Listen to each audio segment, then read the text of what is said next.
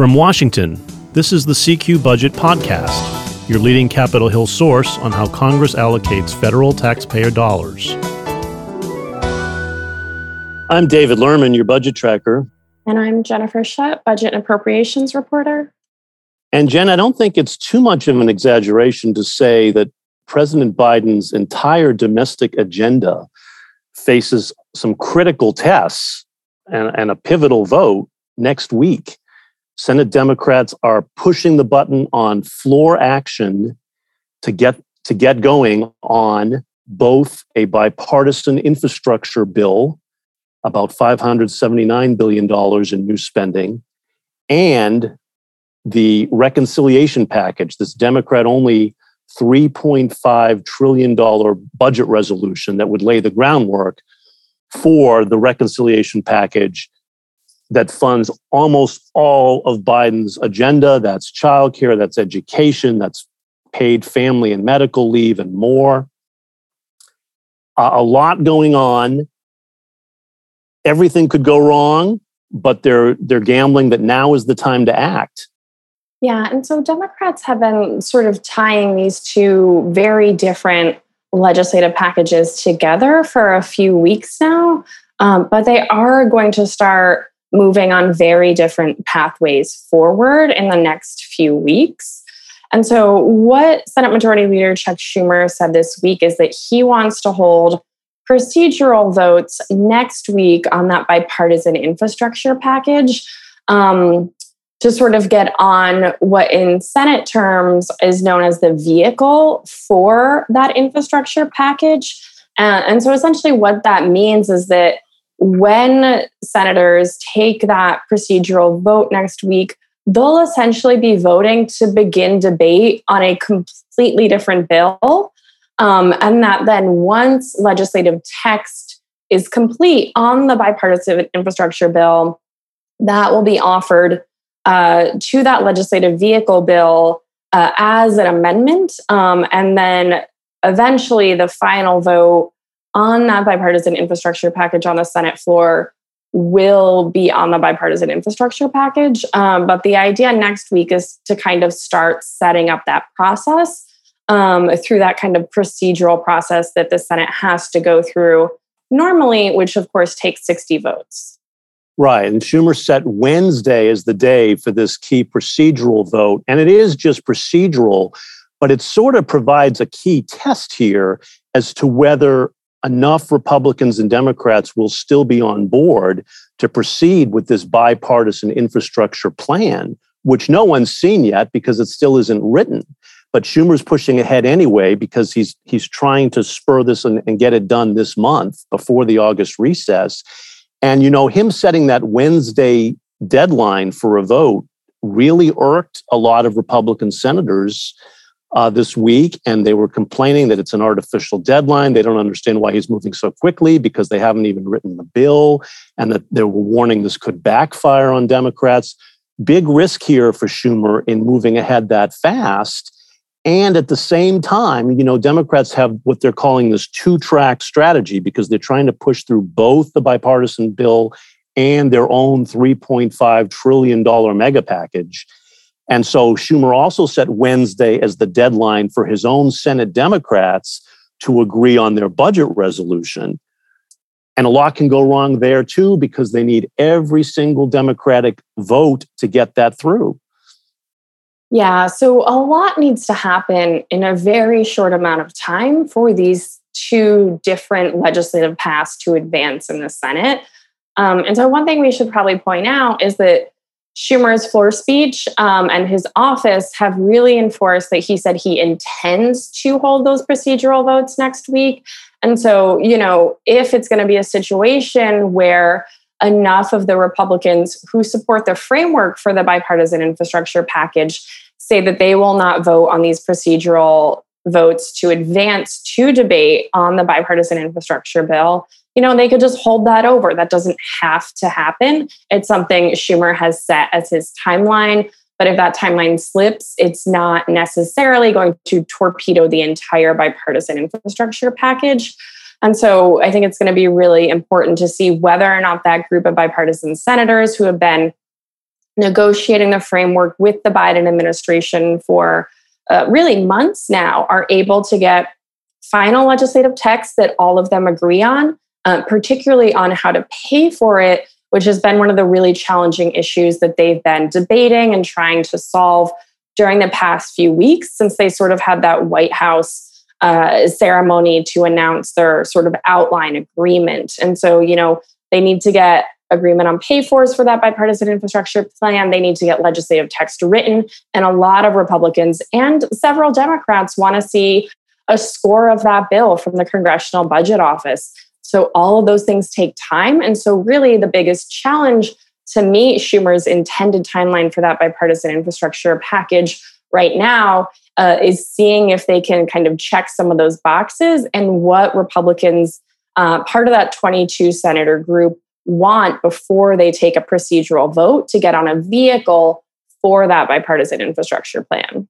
Right. And then on the Democrat-only budget resolution, budget reconciliation front, there's no one's even close to having a budget resolution text yet. And so really what Schumer is asking from his 50 49 other Senate Democrats technically is, to get on board with this 3.5 trillion spending target for the reconciliation package, not necessarily the entire budget resolution itself, which will have, other elements like the discretionary spending level for fiscal year 22 and things like that. And so, that's going to be a challenge because some more moderate Democrats have been saying this week that, they don't expect to see full final legislative text of a budget resolution to set up that reconciliation process. But I think they want a lot more than what they've heard and what they've seen so far from Senate Democratic leaders about this reconciliation target and how it would be paid for. Yeah. And, I think it's worth just stepping back a minute and considering how much is on the line here for Biden, because they're really trying to push through his entire agenda. We're talking about big things, right? We're talking about new subsidies for childcare to get parents back to work. We're talking about added years of guaranteed public education by extending universal pre-K and 2 years of community college. We're talking about the first national paid family and medical leave program for workers. We're talking about expanding Medicare to include dental and vision benefits. There's a lot combating climate change with new measures. There's a lot in this package that's on the table here. And one misstep could sink it. There's a lot. Now, all of that won't be hashed out until the fall during the reconciliation bill. But any one Democratic senator could become a huge obstacle.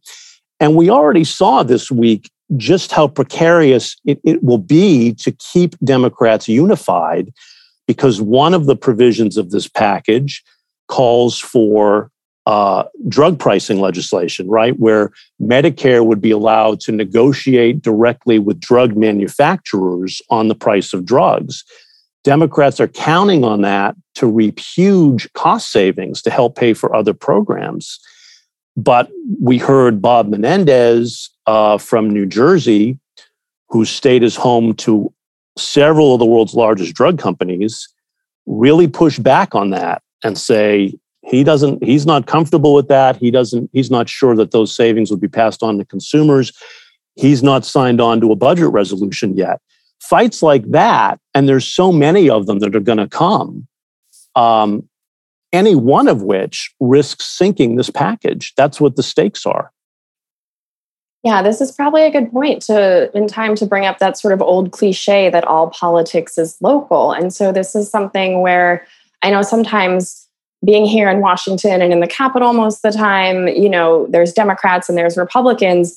But I think a lot of the time it's good to step back and remember that, ultimately these senators and in the House of Representatives represent certain areas of the country that have various interests and sometimes vastly different goals from what is going to be a very broad set of issues in this reconciliation package. And one of the things that's always really important to remember with the legislative process in Washington, especially a legislative process like reconciliation, that is going to rely on Democrats in the House and Senate remaining unified on really, essentially society altering legislation, is that there's a lot of different interests here and there's a lot of different considerations to be made by leadership. And so, they do have this broad 3.5 trillion goal. We've heard a little bit about what will be in it and what won't be in it, but really getting down to the details of even just making a more, intricate outline of what they want for this reconciliation package, let alone writing legislative text, is going to be a huge lift for Democratic leaders, including rank and file members of the party who have been working on some of these issues for years or decades, particularly the child tax credit. House Appropriations Chairwoman Rosa DeLauro and Assistant Speaker Catherine Clark in the House have been working on this for a very long time, and they are extremely passionate about it. And so this is going to be something that, there's a lot of different policy goals among Democrats. And so how they translate that into legislative text, particularly the pay-fors, is going to be really challenging. Right. And of course, Republicans are ready to pounce. They vowed to oppose this reconciliation package. They say it's way too much spending and that it's already going to trigger runaway inflation. We don't know. The jury's still out on that, but they're going to get absolutely no help from Republicans, which means every single Democratic vote is crucial here. And in terms of paying for this thing, there's tons of fights still to come on that because, Democrats aren't unified on that either. You've got moderates a little queasy about some of the tax increases. Biden has promised not to raise taxes on anyone making less than $400,000 a year. And then there can be glitches in that promise. We already saw this week because part of this plan to fight climate change includes this so-called carbon border adjustment tax, right? Where you'd impose new fees on imports from countries that don't have stringent emission standards. Well, if you impose an import fee and that gets passed on to consumers, you can argue that's a tax on working families, right? That's what clearly Republicans will argue that. Democrats push back on that pretty quickly. They say, no, that's not a direct tax and you can't count that. But these kind of fights could tie this thing up in knots. You can imagine all the various struggles on how to pay for this thing because Biden's still going to push to raise corporate taxes and close loopholes there, or what Democrats would call loopholes in the corporate tax code, and a more aggressive IRS enforcement that Republicans are uncomfortable with. I don't know. It's a huge battle, and there's so much to do, and there's so little time to do it. And can they assemble a budget resolution this month and get it passed through both chambers to lay the groundwork for that? That alone is a struggle. Now, we should say the budget resolution doesn't have any real detail in it. So they can save a lot of these policy fights for the fall. But the budget resolution does have to agree on this $3.5 trillion number. That's over a decade. And dole out to the various committees how much each of them will get, what piece of the pie each committee gets to draft the reconciliation legislation. And particularly, of course, the Finance Committee to figure out how much they'll have and how they pay for it. That's a lot of work to do in the space of a few more weeks. Yeah, and to just go back to the budget reconciliation process for a second, it's not like Republicans are completely locked out of this. In the Senate, when the budget resolution goes to the floor, they have what's referred to as a vote-a-rama, when Republicans will be able to offer dozens, they'll offer hundreds, but they'll probably bring up dozens of amendments on a broad array of topics, really pretty much anything you can think of, to really kind of try to make that budget document less appealing to Democrats in the House and Senate. I was speaking to Budget Committee ranking member Lindsey Graham this week and sort of, asked him what he expects from that vote-a-rama process. And he sort of joked that records are meant to be broken, referring sort of to the two vote-a-ramas the Senate floor has already experienced this year. The first of which was, I think, about 15 hours the second of which lasted almost 26 hours. And so his comment that records are meant to be broken, and, unified Republican opposition to this, I think there's going to be some real challenging amendments, particularly for moderate Democrats in the Senate to vote on this budget resolution. And then also eventually when Democrats bring that $3.5 trillion or so reconciliation package to the Senate floor, because that's done under budget reconciliation rules and procedures, there will be a second vote-a-rama where Republicans in the Senate will then again get to propose amendments, propose changes, additions, things like that to that reconciliation package. And because Republicans are vehemently opposed to what Democrats are trying to do here, their strategy is really going to be to try to make certain elements of this less appealing to progressives and put moderate Democrats in a really challenging floor vote position on this. And so, even just Democrats keeping all their members in line on drafting legislative text, they're going to face a real sort of metaphorical minefield of amendments when they bring that budget reconciliation bill to the Senate floor later this year. And that's also, Jen, why this is such a tricky balancing act for Schumer, because I can't recall, maybe there have been, but I can't recall a time when it's so blatantly, on the one hand, seeking bipartisan support to get this bipartisan infrastructure bill passed, and at this almost the same time, ticking off the other party with this reconciliation push that they vehemently oppose. And they're trying to do both simultaneously. That's a tough message. I mean, you're trying to build bipartisan support and go your own way at the same time. That's really hard. And it's sort of the position they've been forced to take, I guess Democrats could argue. But that's a tough balancing act they're going to have to navigate here in the next few weeks. Yeah. And of course, you make a really good point about how Democrats are really trying to do, bipartisanship and essentially partisanship at the same time.